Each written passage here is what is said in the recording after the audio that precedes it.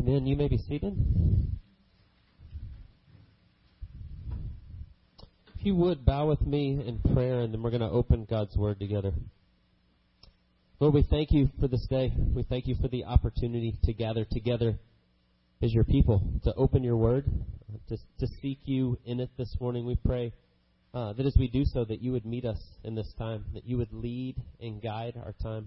We confess as we open your Word each week that we cannot do this on our own, that we need you to be teaching and guiding and leading us in all things. And so we just confess that this morning. We pray that the Spirit would be our teacher and our guide, that you would move freely in this place, taking the truths of your words and applying them to our hearts and our minds, and that we would leave here having seen you more fully, more clearly, that you would light a passion anew for your glory and for your name and for your face.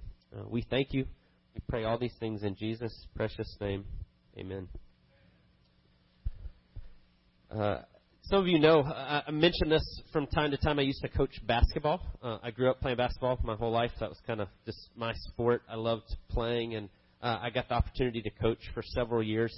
And there was something that I implemented on the teams when I would coach. One of the things that I would do regularly is when we were practicing, whether we were scrimmaging, going over plays, doing different things, if I blew the whistle, kind of actively going over plays, those type of things as we were playing, if I blew the whistle, I would ask all the guys just to stop right where they were. And the reason was it was a teaching moment. Oftentimes as we were going over plays, I'd blow the whistle. I'd want them to stop right where they were so I could kind of point out to maybe where somebody was out of position or weren't doing quite right. Or I like to blow the whistle as we were on defense and we were scrimmaging and they didn't box out. And we'd have to run for that or different things like that. And so they just knew if I blew the whistle in those environments, they were supposed to stop.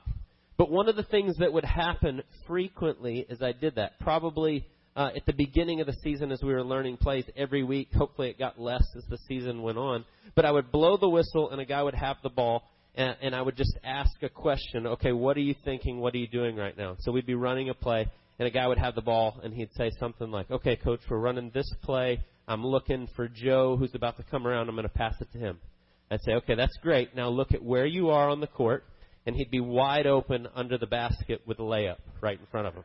But he would be looking at, I'm going to pass it to this guy who's coming around so we can run this play to score a basket. And I would just ask the question, what's the goal of running the plays? What are we trying to do? And they'd all go, well, we're trying to score a basket. I go, great, so shoot it. If you're wide open and there's no one around you, then shoot the ball. Don't worry about running the play. The goal is to get a basket. And if you're open, shoot it. And so what I would refer to that is, and the reason I would say it is because my coach used to say it to us when I was playing basketball, is that we had gotten tunnel vision, that you're so intent on, I've got to run this play and I have to do it this way, that I've forgotten the big idea of what we're actually trying to accomplish. And so I would say, I don't want you to get tunnel vision. We want to score a basket, and it's okay for you to shoot it. If you can make that shot and you're open, shoot it. I think the same is true in our faith sometimes, that we get into this reading our Bible, coming to worship, getting together with different things, and we get tunnel vision. And these things begin to take on and be something that they weren't supposed to or weren't ever designed to be. We get kind of caught in seeing it one way when that's not the way God intended it. And so sometimes we need reminders to help break us out of that, ways to help us see it more clearly. I was thinking back on different things that have been instrumental in my life, in my faith, and the way I've grown in it. There's just two classes that just really stick out to me at different times. One was when I was in seminary. I had to take a class called Bible for Teachers. And what it was is it was teaching you how to teach the overview of the Bible. And I remember taking this class in an intensive 2 weeks. So you went to class all day, every day for 2 weeks. And in one class, in one day, over about 7 or 8 hours, my professor, Dr. Cooper, taught us the overview of the entire Bible. Had great big whiteboards, drew this whole thing out. We sat in there all day and went through it. And I still remember vividly walking out of the class that day and just going, wow, I had never seen the Bible like that before. There were connections made and things explained and questions that I had never seen before. And all of a sudden they were all becoming clear. And it was so exciting. I remember walking out. I remember telling all my friends in seminary, you have to take this class. Just for this one day, if for nothing else, you've got to take this class. because it made so clear the overview, the big story of what God was doing from Genesis to Revelation, all one storyline so clearly. And that was so instrumental, that class. But then there was another class that I took a couple years after I graduated. I took it correspondence because I wanted to. I had just started to preach some at the time, and it was called Christ-Centered Preaching in a Postmodern Context. Dr. Timothy Keller and Edmund Clowney teach this class. And what they do in that class is they spend a lot of time in helping you to see Jesus in all the Bible. And they take you through how everything hinges on the work of Christ. How all the Old Testament is pointing ahead to Jesus, and how all of the New Testament is now explaining and showing that. And it was profound. It changed the way I look. And those two classes together greatly helped pull me kind of out of a tunnel vision to see the big story of what God was doing. And I mention that because the text that Luke just read to us this morning, where we are in Acts, we've been working our way through the book of Acts. We're now in Acts chapter 13. Paul and Barnabas have been sent out. We looked at this last week from the church at Antioch, and they're going on these missionary journeys, and they're going into different towns. And what we see is Paul's kind of his plan for evangelism, for spreading the gospel, is he goes into these towns and he shares the gospel in the synagogue. And he goes in and he teaches and he tells, and then they hear, and then they stay in the town for a time, and they begin to establish churches. And that's what they're going to do over and over again. But as we see Paul going into the synagogue, he's going to meet these guys that know the Old Testament, really know the Old Testament. And what we're going to see him do is he goes in and he begins to do this. He's going to meet these guys that have gotten tunnel vision, that they are so set on this is the Old Testament, this is what it teaches, this is what it means, and this is what we're looking for. And he's going to come in and he's going to teach the whole Bible to them. And he's going to start to show them that they're missing part of what's going on. It's kind of like Paul's coming in and he's showing them the big picture. Like if you've ever done a puzzle before. Have you ever done a puzzle with your kids, or maybe you do the really elaborate ones? You like to do those. If you've ever done a puzzle before, you need the box top to see what the picture looks like, right? If you don't, you just got like 1,000 pieces of all little different colors, and it's so hard to make sense of it. And so in a sense, what Paul's going to do is he's going to come in and he's going to show them the box top. He's going to go, you've gotten tunnel vision, and you've missed what God's doing, and I want you to see the big picture of what he's doing, and I'm going to show you this by walking you through the Bible and how it comes to fruition in Jesus. And that's exactly what he's going to do.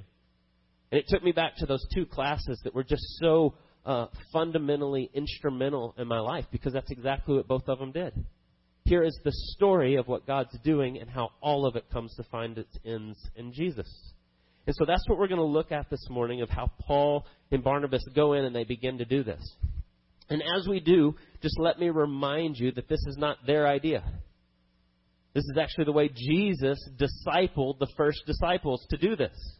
Right? Luke 24, right after the resurrection, Jesus comes and he meets with the disciples, and he says this in Luke chapter 24 and verse 44. These are my words that I spoke to you while I was still with you, that everything written about me in the law of Moses and the prophets and the Psalms must be fulfilled. And then he opened their minds to understand the scripture and said to them, thus it is written that Christ should suffer and on the third day rise from the dead, and that repentance for the forgiveness of sins should be proclaimed in his name to all nations, beginning from Jerusalem. You are witnesses to these things. Do you hear what Jesus says? I'm going to teach you how to read the Bible. And the way that you read the Bible and the way that you see the story is that all finds its fulfillment in me, and how you can now have the forgiveness of sins. And I want you to tell everybody that. And so what we see Paul doing is not some strategy that he came up with that he thought, oh, this will be really great. It's exactly what Jesus told the disciples to do. It's exactly how he taught them to read the Bible. And so we're going to look at this as he goes into these places and begins to do this. And he's going to do what Luke just read to us, is that Paul literally walks them straight through the overview of the Bible. And he's going to show them where they were missing it and how it pertains to Jesus. And so that's what we're going to do, is we're just going to look at the overview of the Bible. So not to freak you out, I've gotten okay at doing this in a short amount of time, but we're going to go through the whole Bible. Right? So it's not going to be like 4 hours of, But we're just going to briefly go through a big picture of the Bible and how it finds its ends in Jesus, because that's what Paul's doing in this text. That's exactly what he's taking them through here. And so here's what I want you to consider as we do. Why does Paul tell the story this way, and why does he highlight the things that he does? It's very deliberate in what he's doing and the way he's showing them. And so I want you to think about that as we walk our way straight through that. And so there's a key here to what he's doing. And I think it's exactly what Jesus said to the disciples in Luke 24. He shows them how it all works, how it lays out, how it pertains to him, so that you can see that there's forgiveness for sins, that this is what Jesus has come to do. And we need to keep that key in front of us. Because oftentimes we can kind of get this tunnel vision when it comes to the Bible.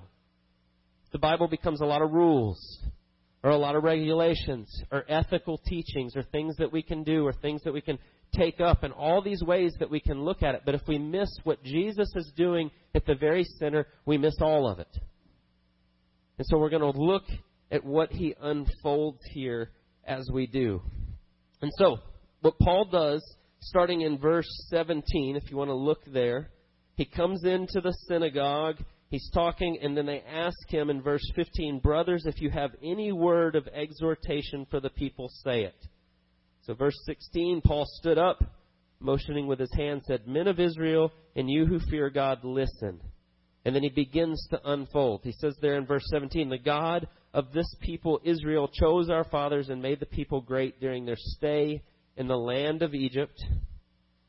And with uplifted arm, he led them out." And so I'm going to stop right there for just a second. What Paul does is he begins in Exodus.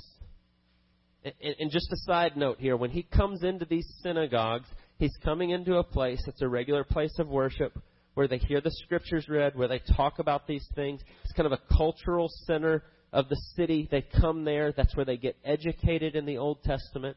And so he has an audience that knows the Bible really well, that knows the Old Testament really well.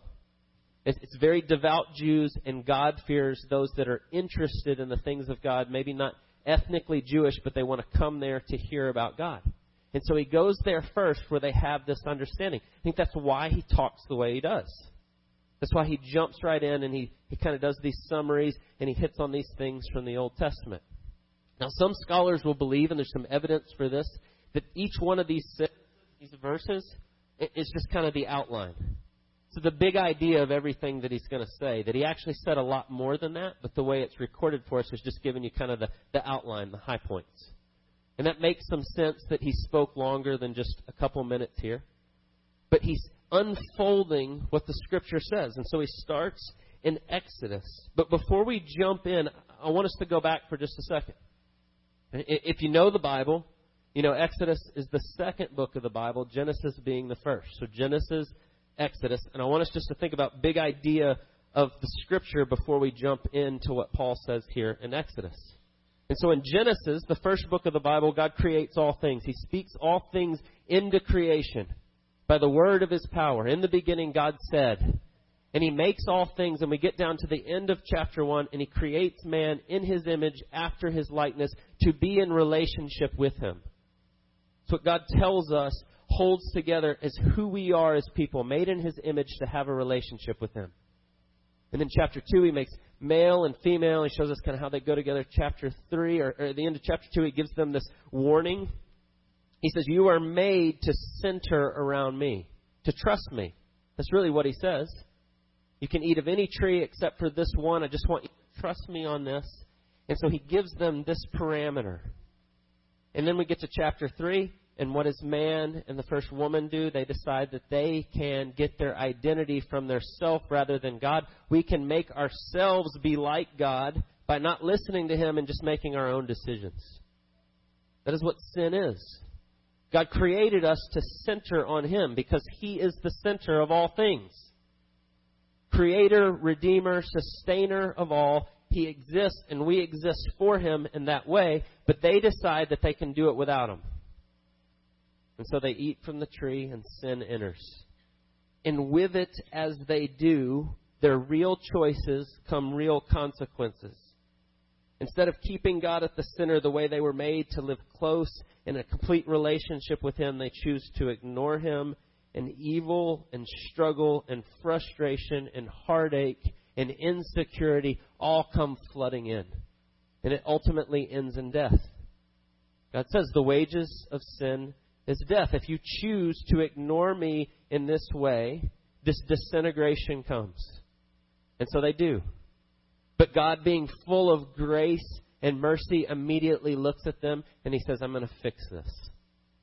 I'm going to send one through your seed, Eve, that is going to bring the restoration of all things. God makes that promise in Genesis 3. And he tells them, there are consequences, and this is going to be hard now, and there's going to be a struggle, but I'm going to fix it. And the Bible begins to unfold that story all the way through. We flip over to Genesis 12, and God chooses one man named Abraham. And he says, I'm going to, through your seed, continue the promise that I had given to Eve. And so he says to Abraham, I'm going to bless you. I'm going to give you a land. I'm going to give you a great number of descendants. I'm going to make you into a great nation, but ultimately I'm going to bless the world through your seed. And so he begins to do that. And what we see in the rest of Genesis is the unfolding of this promise. When we get to Exodus right here where Paul picks up, he even picks up on this. He says, the God of this people Israel chose our fathers and made the people great during their stay in the land of Egypt, and with uplifted arm he led them out of it. If you know your Bible, 70 of Abraham's family go down to Egypt at the end of Genesis. At the beginning of Exodus, they have grown to be 2 to 3 million people from this one man, Abraham, and his barren wife. Right? There's some details in there that we didn't even talk about, but that's what God is doing, and he's bringing them this. And so that's what Paul's hitting on here. They would have known that, and that's what he's talking about. And so verse 17 is about Exodus and how God begins to grow them into a nation. Again, if you know your Bible, Abraham, Isaac, Jacob, the grandson of Abraham, God changes his name to Israel, where we get the nation. And this is the beginning of it in Exodus. But then if you read verse 18, and for about 40 years he put up with them in the wilderness. And so what Paul's just done in verses 17 and 18 is covered Genesis, Exodus, Leviticus, Numbers, Deuteronomy. Right? He's showing you this is what God's doing and how he's bringing them. Verse 19, and after destroying 7 nations in the land of Canaan, he gave them the land as an inheritance. Right? So people and land, first 2 promises he gives to Abraham. By the way, verse 19 is the book of Joshua. Right? He's got these summaries down, right? Like 5, 6 words. That's what happens in Joshua. He gives them the land of Canaan and the promised land that he gave them. And so they go in and they take the land. Verse 20, and all this took about 450 years. And after that, he gave them judges until Samuel the prophet. Can you guess what book he just covered in verse 20? Right? Judges. Joshua, Judges. Judges is a cycle of 350 years as the nation rises and falls, as they ignore God and he calls them back. He raises up military leaders to save them, and he does it over and over again. And they keep turning their back, and he keeps being faithful, and he keeps pursuing them.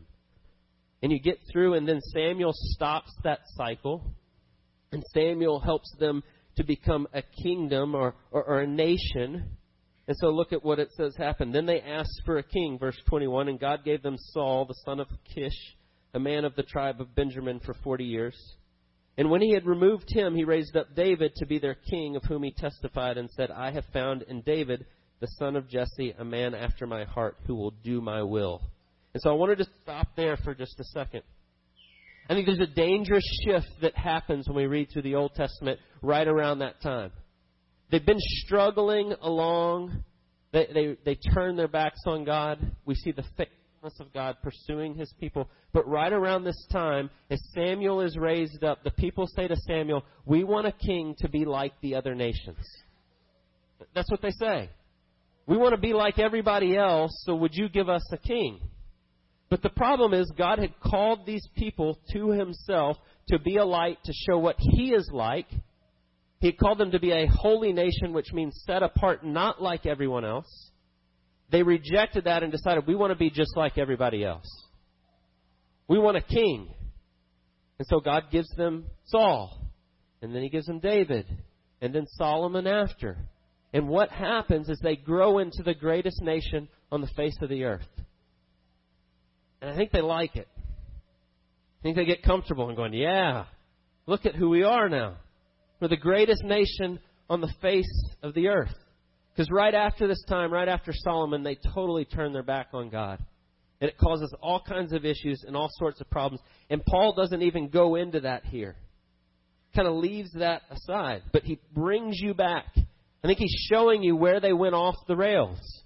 They wanted a king to be just like all the other nations. But look at how Paul brings it back in the way he tells the story. Verse 23, talking about David. Of this man's offspring, God has brought to Israel a Savior, Jesus, as he promised. Before his coming, John had proclaimed a baptism of repentance to all the people of Israel. This dangerous shift happens where they want to look like the rest of the world, but Paul goes, no. God was doing this work. And he was never promising a king in the way that you thought he was promising a king. When he promised a descendant of David who would be on the throne forever, Paul says he was talking about Jesus. He says, when John the Baptist came, he told you this. Right? He begins to highlight John the Baptist. If you know your Bible, John the Baptist's ministry was this. He came to Israel and he said, repent. You're not saved by being ethnic Jews. You're saved by faith, and you need to repent. You think you're saved by being this group of people, but you are saved by putting your faith in the promises of what God would do. And that's what John the Baptist came and proclaimed. And so Paul is bringing them back to that, and he's showing them this dangerous shift in their thinking, this subtle shift. See, what happened is Israel began to think as they heard the promises of God. They saw the heights that they got to under David and Solomon and a kingdom like all the other kingdoms. And then God makes this promise. I'm going to bring a king in the line of David. And they thought, oh, yeah, it's going to come back to this. It's going to be like this again one day. We're going to get to be a king. And so they started to wait for their king to come that they could kind of shoehorn their tunnel vision of the way they thought it should be. We're going to be a great kingdom. We're going to take over the world. We're going to overthrow Rome. All these great things are going to happen. And then Jesus shows up and they don't recognize him because they have this tunnel vision of what he was supposed to be like. And he didn't look like what they thought. And the problem is, and this is what Paul, I believe, is highlighting here, is they forgot the problem. When we go back to Genesis 3, the problem is our relationship with God has been cut off because of our rebellion and our sin, and we desperately need a Savior to come deal with the great chasm that now exists. We don't just need an earthly king, we need a Savior. And they wanted an earthly king. And Paul goes, no, you missed it. And he comes and he begins to show them, and he said, I want you to see where you went off and where you missed what was happening here. And so Paul's highlighting that, and he's starting to bring them back. They had decided to let their conception of a nation, of an earthly kingdom, define what the Messiah would look like. And what Paul's pointing them to is, do you remember the promise that God made to Abraham? He said, I'm going to bless you, and I'm going to give you a land, and I'm going to give you lots of descendants, and I'm going to make you into a great nation so that you can bless the world through your seed. God's coming for the redemption of all things, of all people, of all nations, of all tribes, of all tongues, of his entire creation, not just one little part. And they'd missed it. And so Paul continues to show them, and he continues to tell them. Look at verse 22 and following. And when they had removed him, he raised up David. Actually, skip down, verse 24. Before his coming, John proclaimed a baptism of repentance to all the people of Israel. And as John was finishing his course, he said, what do you suppose that I am? I am not he, but behold the one who's coming after me, the sandals of whose feet I am unworthy to untie. And he highlights that ministry of John. He says he's pointing to the one. He was telling you. He was trying to show you where you'd gotten off, but they missed it. But then he says, brothers, sons of the family of Abraham, and those among you who fear God, to us has been sent the message of this salvation. For those who live in Jerusalem and their rulers, because they did not recognize nor did they understand the utterances of the prophets, which are read every Sabbath, fulfilled them by condemning him. And though they found in him no guilt worthy of death, they asked Pilate to have him executed. And when they had carried out all that was written of him, they took him down from the tree and laid him in a tomb. But God raised him from the dead. And for many days he appeared to those who'd come up with him from Galilee to Jerusalem, who are now witnesses to the people. And we bring you the good news that God promised to the fathers. This he has fulfilled to us, their children, by raising Jesus, as also it is written. And then he goes and he puts to all these Old Testament passages. But here's what I want you to see, this incredible thing that he says here. He says, you missed it. You didn't understand what the Messiah would look like, and you missed it. And not only did you miss it, in your ignorance, you put him to death. You had him crucified because he didn't fit your mold. But then he says, yet God raised him for the dead, and now I'm here to tell you that you can be saved. You see how incredible it is to what he says to them. You totally missed it, and you killed them, but yet I'm here to tell you there's still hope for you. The ones that put the Savior to death, you can be saved. And he begins to point them to Jesus and the fulfillment of his work and all that he's done. And he begins to show them how it all hinges and holds together on himself. Look at what he says in verse 36. For David, after he served the purpose of God in his own generation, fell asleep and was laid with his fathers and saw corruption. But he whom God raised up did not see corruption. Let it be known to you, therefore, brothers, that through this man forgiveness of sins is proclaimed to you, and by everyone who believes is freed from everything from which they could not be freed by the law of Moses. Do you hear what he's saying? You missed it. But what Jesus has come to do is he's come to free you and to meet your deepest need. Read that verse again. I read this all week, and then I read it this morning, and I was overwhelmed by what Paul says here. Through this man, forgiveness of sins is proclaimed to you, and by him everyone who believes is freed from everything. You hear what he's saying?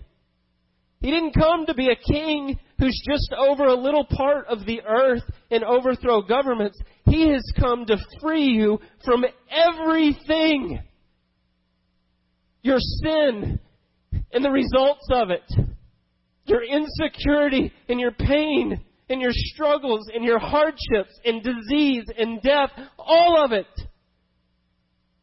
He says you wanted to make him this little thing. And he's so much bigger than that. He is the God of the Bible who pursues us. He's not just an earthly king. He has come to free you from all that you could never do for yourself.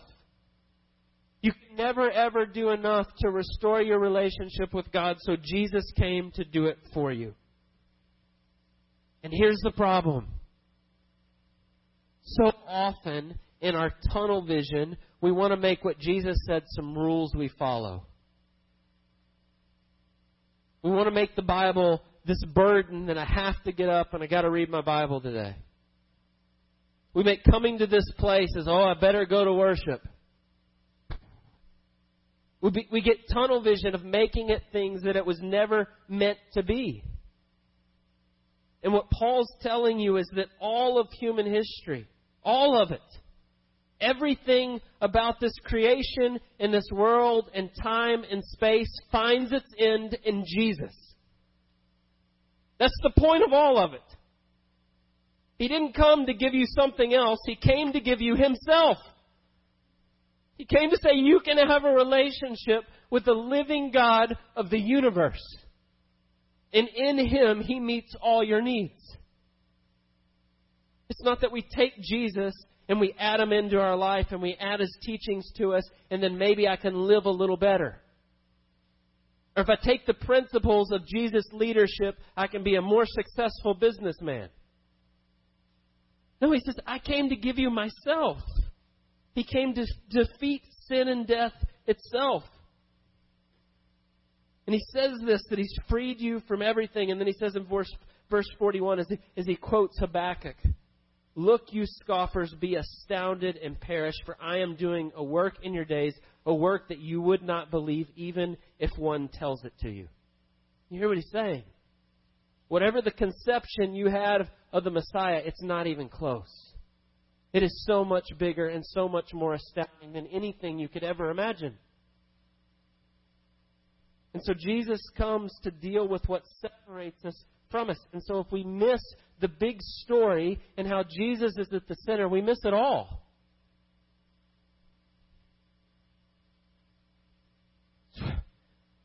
So when we gather together, we're always going to land on the gospel. That you have been separated from the one that completes you. The one that meets all your needs. That answers all your insecurities. That deals with all your fears. And now Jesus has come and He's given you a way to be restored to that you can be made whole. And if I tell you anything less than that,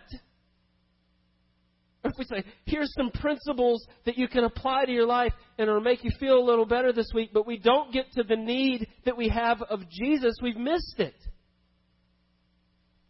And that's exactly what Paul's saying here. You missed it. But the good news is he turns to them and he says, you put him to death and you missed it and you delivered him over to be crucified. But now I come to tell you that salvation is here. Repent and believe. Today is the day. No matter how many times we misapply and we seek to use Jesus, we seek to use Him as our co-pilot. If you got that bumper sticker, I don't mean to offend you, but I hate that bumper sticker. Jesus is not your co-pilot. He's not your guru. He's not your best buddy. He is your Savior that gives you everything you ever wanted and you ever needed.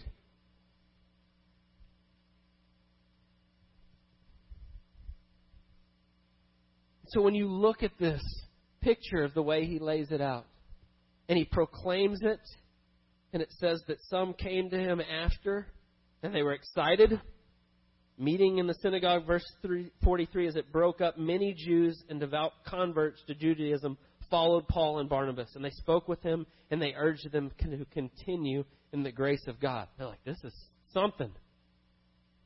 The next Sabbath, almost the whole city gathered to hear the word of the Lord.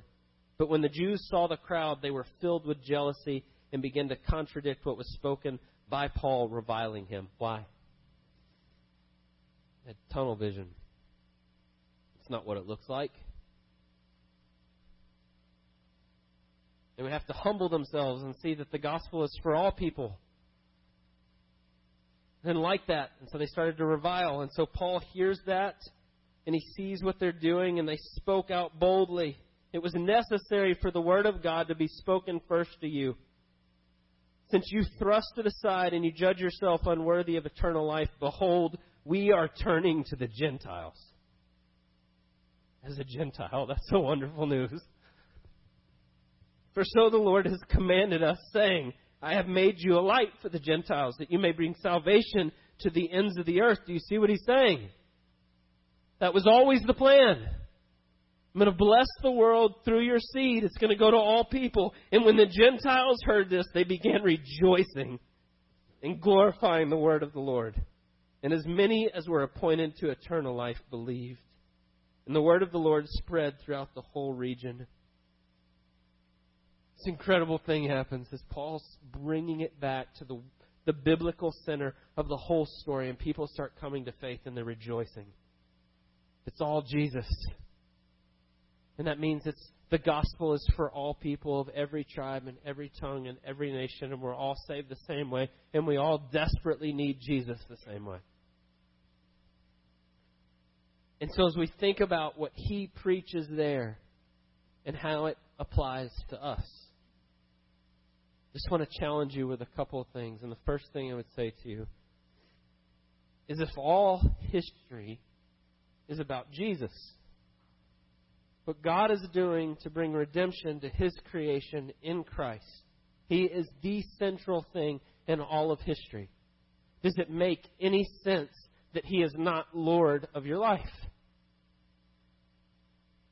Does it make any sense at all that He's your co-pilot?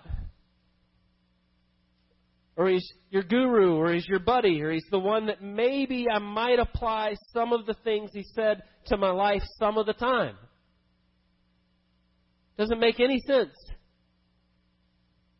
He is everything you ever wanted and you ever need. He didn't come to be a means to an end. He came to be the ends. He came to meet all your needs. And so what is the proper response when we see that?